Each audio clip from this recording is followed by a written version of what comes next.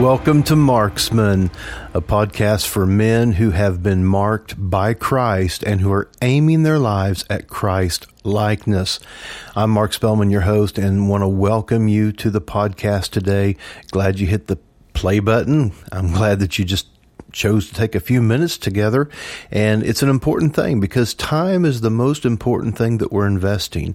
And so I want to make the most out of our time together and just let you know that I've prayed over you. I've prayed over anyone who hits that play button, that God would just speak something to your heart, man, that God would just quicken something in your spirit this day, encourage you, strengthen you, maybe redirect some thinking in certain areas.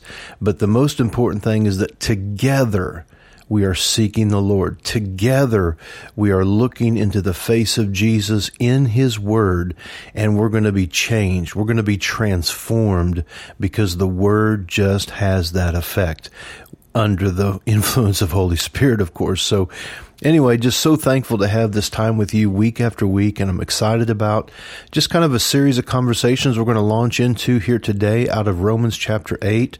Very familiar portion, very familiar passage, and especially the verse we're going to kick off with in Romans chapter 8, and that is verse 32 and 31, or 31 and 32. And then we're going to back up and get a run at it and see what the context is. But let me just begin by reading verse 31. What shall we say to these things? If God be for us, who can be against us? Now again, just that thought. If God be for us, who can be against us?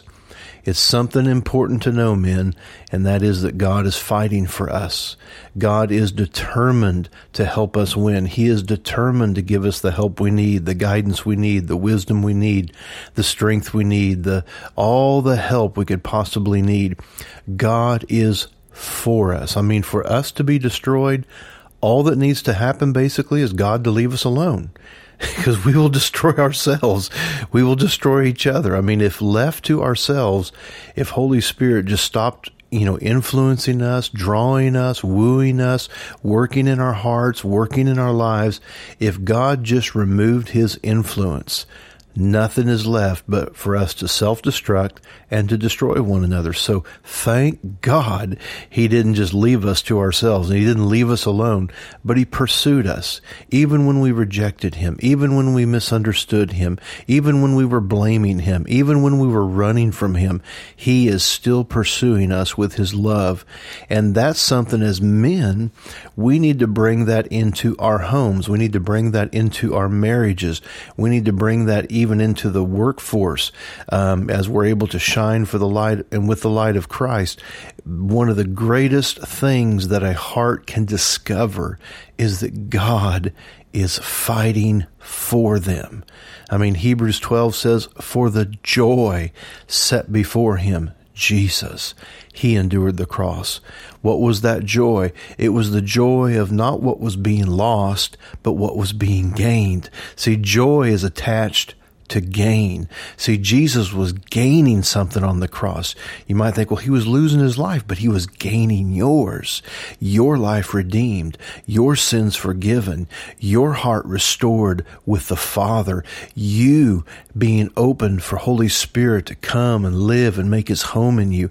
So much was being gained on the cross. And that's what we're talking about as we see the fact that God is fighting for us. And so in Romans 8:32, that's what it says. Verse 31, what shall we say to these things? If God be for us, who can be against us? If He did not spare His only Son, but delivered Him up for us all, then how or why would He not also freely give us all things? Now that's a solid foundation to live from. That's an anchor that will hold you steady and hold you firm in the most fierce of storms, the most intense of seasons in our lives, in our families, home, finances, work, career, vocation. I mean, that is an anchor, knowing, number one, God is for you, and number two, if He didn't withhold Jesus, He's not withholding anything. But then why do we see so many things withheld? Well, Jesus made that clear in John chapter 10. He said, the thief comes only but for to steal and to kill and to destroy. So there's another spirit at work in the earth, and that's our adversary. That's our enemy. That's the one who's against us. God is for us. And if God is for us, who can be against us? But we have to trust that. We have to lean into that. We have to learn to walk in that favor. You know, like Mary heard as a young girl when those angels appeared and said, Mary, you have found favor with God. And that's what we men need to discover.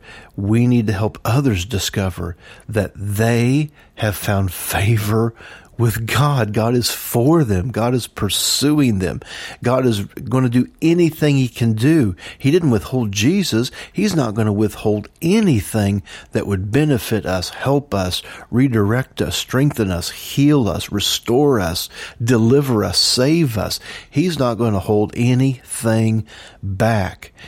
And so I wanted to just lay that foundation down, verse 31, verse 32 of Romans chapter 8, as we begin a series of conversations, because as verse 31 kicks off, it says this, what shall we say to these things? Well, it's good just to claim the fact that God's for us. It's good just to claim the fact that if He didn't withhold Jesus, He's not going to withhold anything good that we need.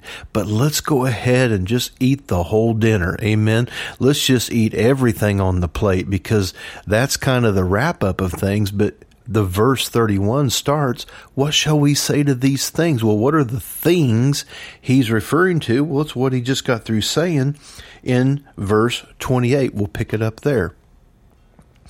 He says, we know that all things work together for good to them that love God, to them who are the called according to His purpose. God is able to make all things work together for good. In other words, doesn't mean everything in our life is good. Everything in our life is God's plan. You know, a lot of times things are happening and we think, well, God's doing it. Well, no, He may not be doing it. The enemy may be doing it. But if we look to God, if we look to our Father, we look to the Word of God, we lean into the Holy Spirit in relationship with Him, things can then turn out for our good. Things can be redirected. Things can be redeemed. Healing can come. Beauty can literally rise from the ashes of something that's burnt down. You know, and like David, and when all the mighty men came back to Ziklag and their wives were gone, their children were gone, the whole community was burnt and down to ashes. You know, they were distressed, they were angry, they were hurt, they were confused, and eventually they turned on David, their leader, and they were going to create a new leader. And David sought the Lord. And Lord, what shall we do? Shall we pursue them? And he called for the priest, and the priest, you know, of course, offered prayers to God. And God says, go ahead and pursue them. You can read about this in 1 Samuel 30. God told through the priest to David, King David, he said, go ahead and pursue them. You shall recover all. And so sometimes we come upon a situation and, you know, it's not maybe as stark and severe as that situation, but a situation where we feel hopeless, a situation where we feel kind of in despair. We don't know what to do. We don't know where to turn. Man, like David, a man after God's own heart, let's turn to the Lord. Let's seek the Lord. Let's inquire of the Lord, and let's find courage, because that's what David found. When God gave him the go-ahead and said, go, you're going to recover all, that authored courage in his heart. And that's what I hope out of this series of conversations we have, out of this passage here over the next few weeks. I pray, and I'm trusting that absolute courage from heaven, the kind of courage that came upon Joshua when he had to take the leadership of the children of Israel. Moses had died. Moses had passed on. And now Joshua was standing as leader. And God says, I want you to be courageous. I want you to be strong. Well, men, we have to be strong to lead our lives. our own life, our own heart, but to lead in our marriage, to lead in our families, to lead in our homes, to lead at work and in our vocation, calling and gifting, to lead in our communities, to lead in the local church. I'm telling you, men, we're going to have to be strong. We're going to have to be courageous. And where do we find that strength? We find that strength when we have the green light from God saying, go ahead, I'm with you. Go ahead, you're not just fighting alone, I'm fighting with you. And I want you to hear that today, men. That was on my heart so strong as I went live here to record this for you this week. I just heard in my spirit, tell them they're not fighting alone. I'm fighting with them. They're fighting with me. Together, we are fighting for our families. We're fighting for our future. We're fighting for our generations to serve the Lord. We're fighting for our communities. Amen. We're fighting for our region, that our region would come alive in Christ and Christ would be made known. We're fighting for our generation. You know, I love this quote by John Bevere I heard years ago. He said, every generation has a responsibility to move the plan of redemption forward in their generation. That's powerful, isn't it, men? And that's something we have to embrace, that every one of us, this is our generation, and we have a responsibility in our generation, and that is to move God's plan of redemption forward. We don't need to regress. We don't need to lose ground. We need to be gaining ground, taking territory, advancing the kingdom of God first in our own heart and our own lives, but then in our own marriage and family and home and whatever God has us putting our hand to, we have the privilege and we have the responsibility to move the plan of God forward, the plan of redemption forward in our generation. So let's back up and see, what is Paul referring to when he writes to the Romans, you know, when he says, what are we going to say to these things? If God is for us, who can be against us? He didn't withhold Jesus. He's not going to withhold anything good that we need. Well, let's back up. We read verse 28. All things can work together for good to those who love God. In other words, what's that mean? You just not only love who he is, but you love his ways. See, God has a way to do life. And when we love his statutes, when we love his laws, when we love his ordinances, when we love the way he does life, then man, that then opens the door for God to start turning things around in our life, working out all things for his glory. But then he goes on and he says this, after verse 28, verse 29, for whom he did foreknow, he also did predestinate to be conformed to the image of his Son. Now, come on, men, that sounds like marksman, doesn't it? I mean, aiming our lives at Christ likeness. Why can we do that? Because we're called to do it. We're destined to do it. God says, this is what I want you aiming your life at. Aim it right at the bullseye, the life of Jesus Christ. That's your aim. That's your mark.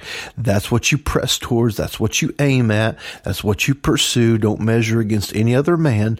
Measure against the man, Jesus Christ.